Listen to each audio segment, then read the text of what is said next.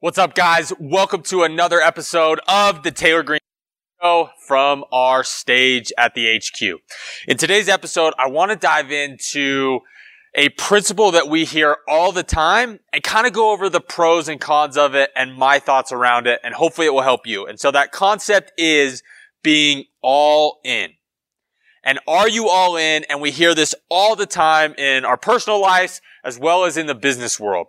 And I think there's a lot of truth to it, but there's also some caveats that we need to understand into that mentality.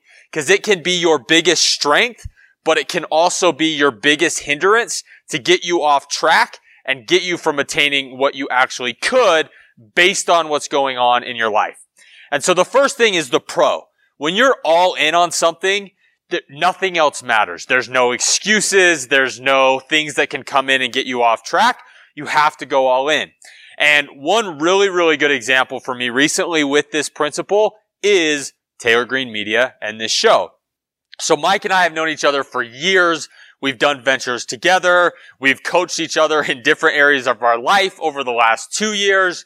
But we decided that just a little while ago, we were going to go all in on Taylor Green Media. We were going to show up to the office every day. We were going to work. We were going to make it our number one priorities. And so I think the first thing with all in is that word priorities. And we always have enough time. Time is an illusion. Everything can be fit in, but it's all about the priorities that you place. And so I want you to think about when you're saying the words all in, you're really talking about what is your number one priority for you to go and handle. And that could be in different sectors of your life. It could be what am I all in my relationships? What am I all in on to make money? What am I all in on in my health? But those things become the top priority. And if you find yourself not achieving what you want, it's probably not that you're not all in. It's probably that it's just not a big enough priority for you to actually go through and make the sacrifices necessary to get it done. And so in business, sometimes we got to do things we don't like. For example, some of the operational tactical things, if you know me at all, I'm not very good at them. And I'll sit there and waste 2 hours of time, getting better at this, but I'll waste hours on what could be a 40-minute task because I just don't want to do the task. And so really look at your skills, what your priorities are, and how can you be all in. Now, there's one caveat to all in that I think if you can understand this principle, it's going to help you prioritize things better and really understand if you're all in or not. And based on different things going outside of your control. And so when I was getting my MBA, one of the things that I learned, probably the number one thing I learned there, was how to do data and analytics modeling. And so you take numbers, you take statistics, and you put it in to get your best projections of an outcome that you're looking for. But one of the main principles of this data modeling is that you have constraints. And so you'll be given a problem, and inside of that problem, you have constraints to get to, for example, a supply chain issue. How many products of X, Y, and Z can we create in a certain amount of time? And without any constraints, you could say, great, we can create unlimited amounts of product X, Y, and Z. Except then you start adding constraints. And so one of those constraints could be, okay, every single product, X, Y, and Z, need part A. Okay, so X, Y, and Z all need part A, and we only have 1,000 units of part A. So that means right now we're limited to the first constraint, which means I can have 1,000 units total because that's how many of part A that we actually have.